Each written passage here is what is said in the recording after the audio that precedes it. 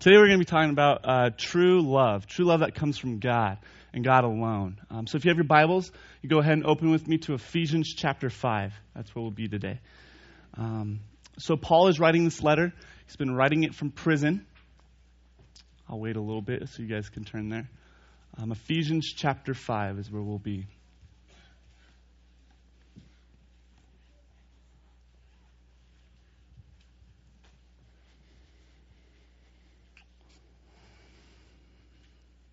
So Paul is writing this letter from prison. He's writing it to the church in Ephesus, to where there's about 300,000 people who live in Ephesus. It's a massive, massive city.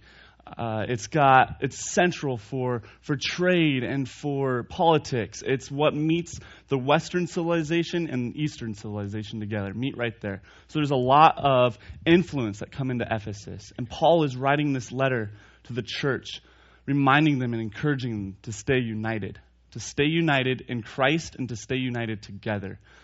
The first 3 chapters and even the fourth is unity, kind of in a way where he's describing it, that you are unified with Christ. And then he takes it into a practical way, what you need to do.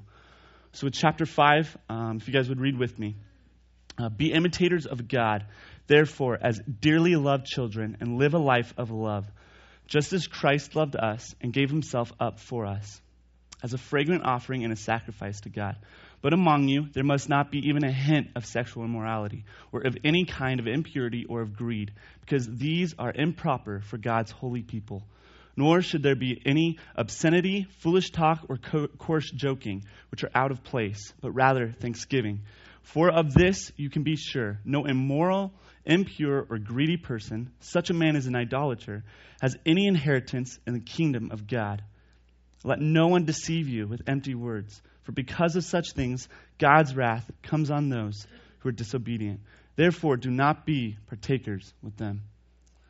Heavenly Father, Lord, I thank you for this day. I thank you for this opportunity to be up here. I ask that you just calm my nerves. I'm able just to speak your word, and you just speak through me. I thank you for this congregation, for them just being here, listening to a kid just be able to preach your word, Lord. I just pray that their hearts will be open and your word would be received. I love you very much. In Jesus' name, amen. So our first point is true love is selfless. First one there says, be imitators of God. When I was a kid, I constantly imitated my dad. I know many of the kids here, many of their sons would imitate their dads. If my dad walked a certain way, I would walk like him. If he was hunched over and mad, I would be hunched over and mad. If he put his pencil in his ear at work and was concentrated, I would put my pencil in my ear. I wanted to be just like my dad and imitate everything he does. And just in the same way, we are to imitate God. Because it takes the eyes off of ourselves and puts it on to God. His selfless love that he's demonstrated to us. Because if we're just constantly focused on us, it just becomes a selfish love. But imitating God is selfless. As we continue on, it says, therefore, as dearly loved children. We got to see the little ones up here as they're just full of joy and happiness. As dearly loved children, that we can just imitate God as if we were kids still. And then selfless love is a way of life. It's not just on a thing. It's not an adjective. Love is a verb. It's an action. It's a doing. There's many people at work or many people in our schools who are hard to love, who we don't want to love. And yet we are too. Sometimes it's hard to love family members. It's hard to love your kids sometimes. I know my mom, she sometimes in those days had a hard time loving me. Love you, Mom. But it's a love that's a way of life. We are no longer defined by sin if you are in Christ. It says, no more, you are mine. And yet you are to put on love. It's a way of life. It's a doing. 1 Corinthians chapter 13. Most of you guys know this passage by heart. It's the love chapter in the Bible. It was huge for me. I just love this. I'm going to go ahead and read it. If I speak in the tongues of men and of any angels, but have not love, I am only a resounding gong or a clanging cymbal. If I have the gift of prophecy and can fathom all mysteries and all knowledge, If I have a faith that can move mountains, but have not love, I am nothing. If I give all I possess to the poor and surrender my body to the flames, but have not love, I gain nothing.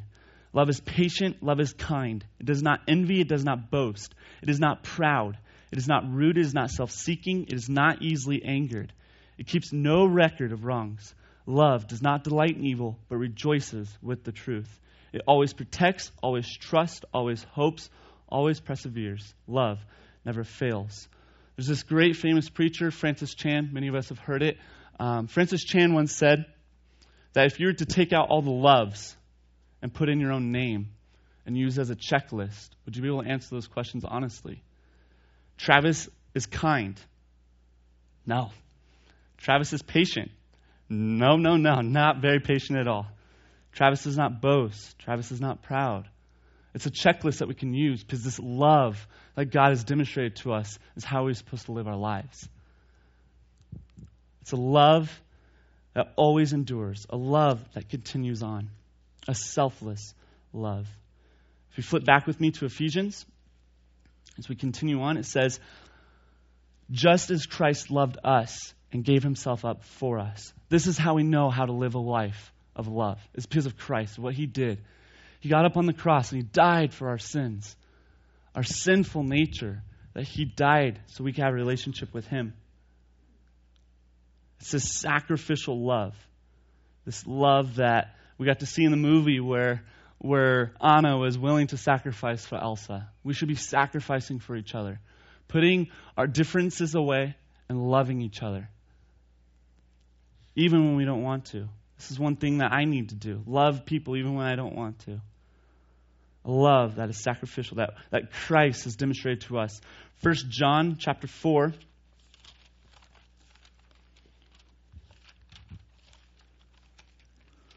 Verse 7 says,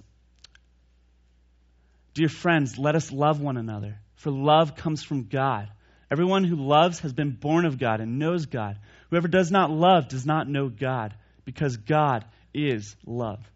This is how God showed his love among us. He sent his one and only Son into the world that he might live through him.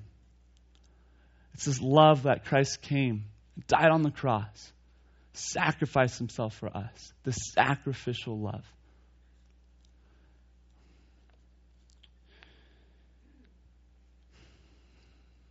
Next is true love is not selfish. Now, a lot of you guys are thinking, that's kind of redundant. You just said the same thing. True love is selfless. Stick with me. Selfish love leads to immorality. Verse 3 says, back in Ephesians,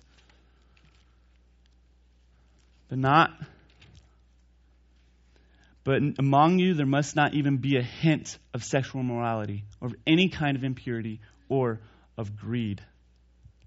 It's not this sexual part that leads to immorality. God created sex to be good. He created it to be between a man and a woman in a marriage. It's supposed to be good. It's the selfish love, the human desire, the lust of the soul that leads to the immorality. This passage says, but among you not even a hint of sexual immorality. In our lives, so many people say, oh, it's okay. You can have sex before marriage. It's okay. You can live a selfish love life. It's okay. It's fine. The most common way is pornography.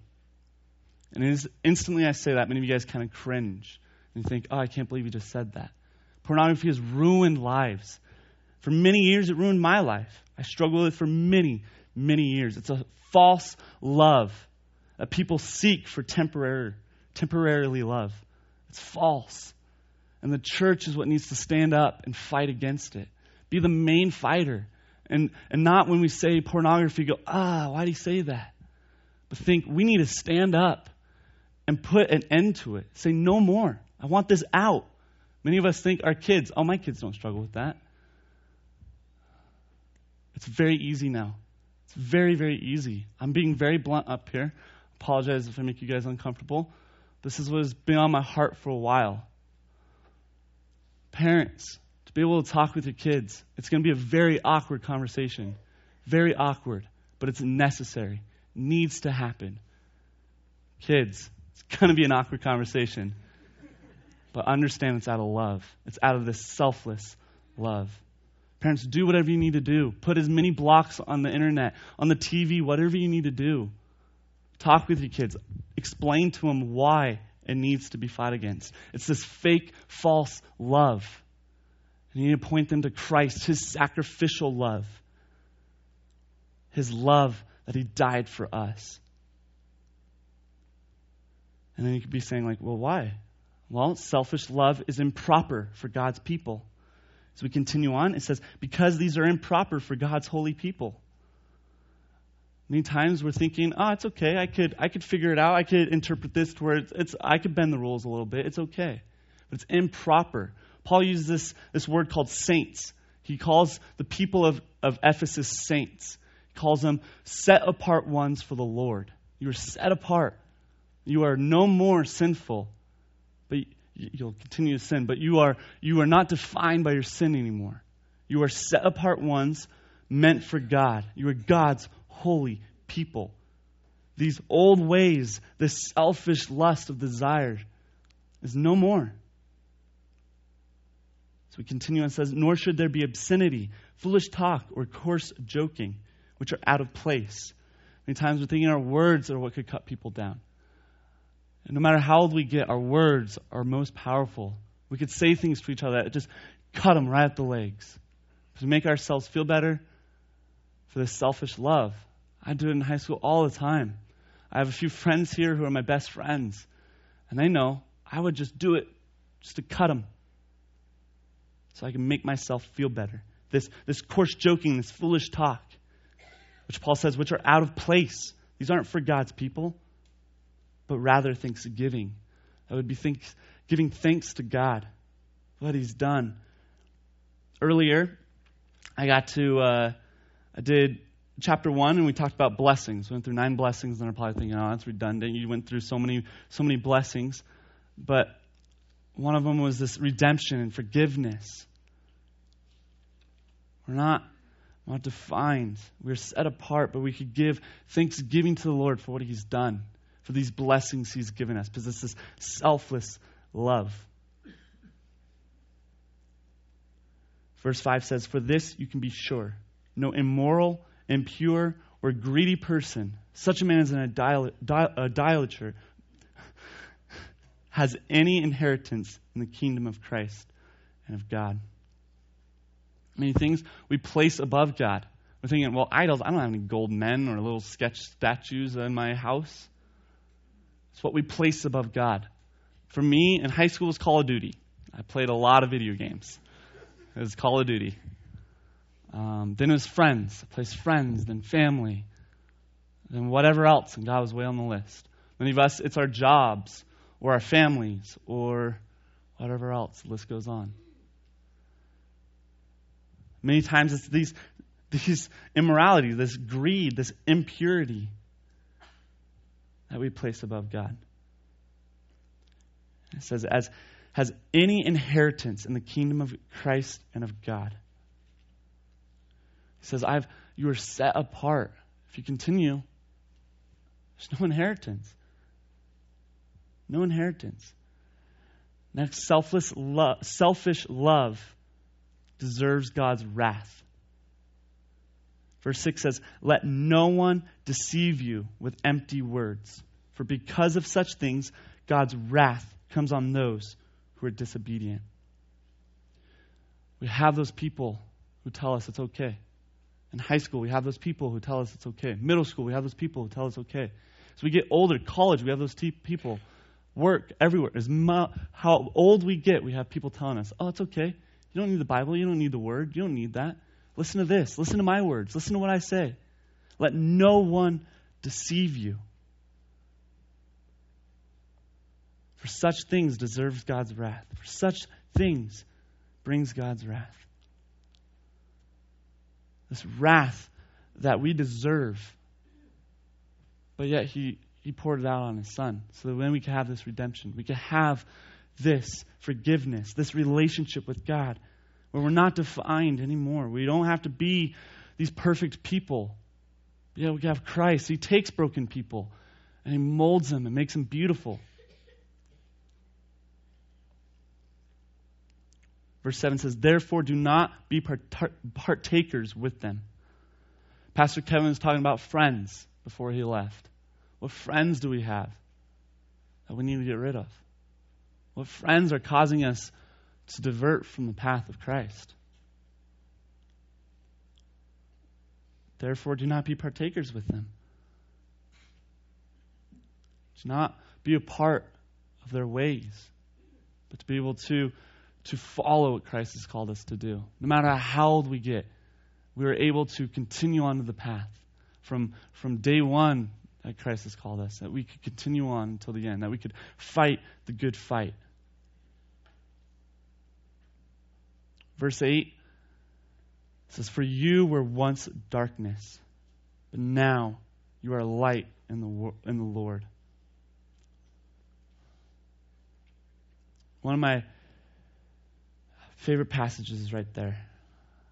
For you were once darkness. Many times I felt like I was in a dark, dark cave.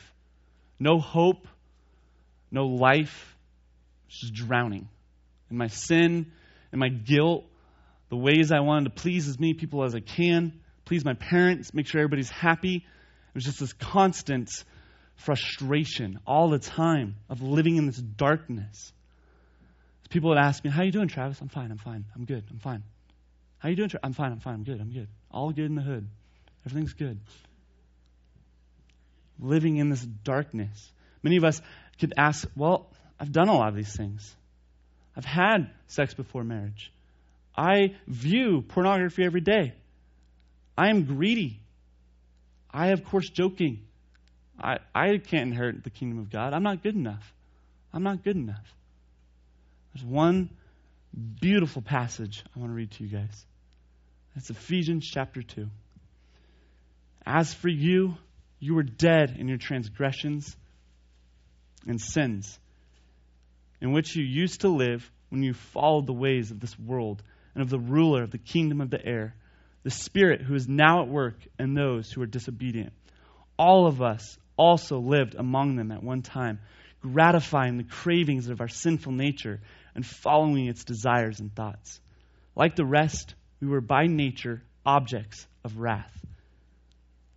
But because of His great love for us, God, who is rich in mercy, made us alive with Christ, even when we were dead in our transgressions. It is by grace you have been saved, and God raised us up with Christ and seated us with Him in the heavenly realms in Christ Jesus. So our last point is, true love is motivated by grace. Probably the most beautiful thing ever is, but because of His great love for us. It's nothing else. It's His love for us. He sees us when we are so sinful, so dark, and He says, I want you to understand that you need me. I am the one, the way, the truth, the life. I am here. I died for your sins. Even when you were dead, had no heartbeat, He still said, I love you. I want you. That's the most incredible thing. This sacrificial love should be now motivated by grace. That our true love should be motivated by this grace that Christ has displayed to us. That we would be willing to do the bold things, willing to do the awkward for love that Christ has demonstrated to us. I'm not saying it's going to be easy. It's not going to be easy. But together, we can. I believe the thesis statement, if it has one, of Ephesians, chapter 2, verse 22. It says, and in Him you two are being built together to become a dwelling in which God lives by His Spirit. God is constantly building us up so that Christ can be a dwelling. That together, we're not individuals, but together as a body of Christ, together as God's holy, set-apart children,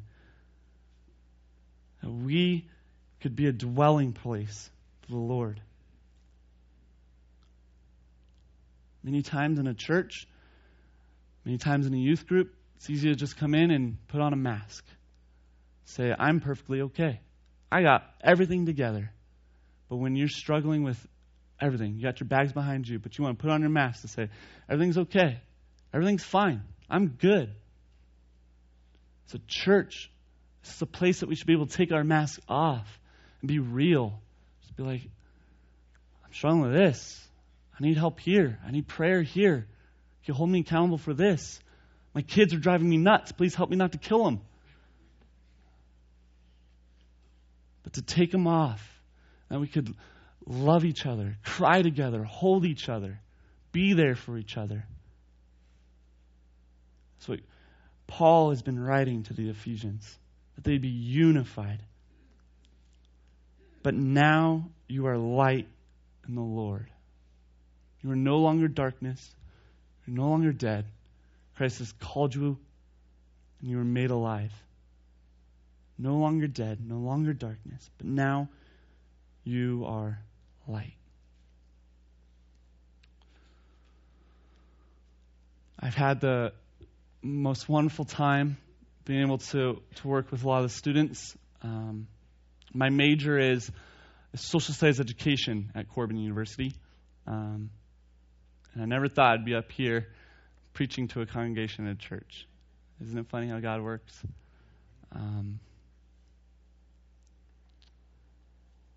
It's not, I constantly tell them this all the time. It's not me who changes lives. Many times I would go home to my parents, or I'll tell Brandon, I'm just so frustrated. They don't understand. But it's not me who makes the changes. It's Christ. I'm just the tool. I'm just the servant who gets to stand up here and have the pleasure to speak up here. But it's God who does the work. Many of you guys maybe didn't connect with what I said, which is okay. It's Christ who impacts the heart. It's Christ who makes us alive. That's a constant reminder, no matter how old we get. We could be 135 years old or 1 year old. Doesn't matter. Doesn't matter. So I have one question to leave you guys with. What kind of love do you have? True love or selfish love? Dear Heavenly Father, Lord, I thank you for this day. I thank you for everything you've done. You're a glorious, glorious King who's come and you defeated sin. You've given us a way just to be able to live, Lord. You've made us alive. So I ask that we're able just to put away our old selves, put away our sinful natures, our desires, our lusts, and look to strive towards you, Lord. Look to love you and want you. I thank you for everything you've done. I thank you for these people. They've been an incredible church family for me for many years. I thank you. I love you. In Jesus' name, amen.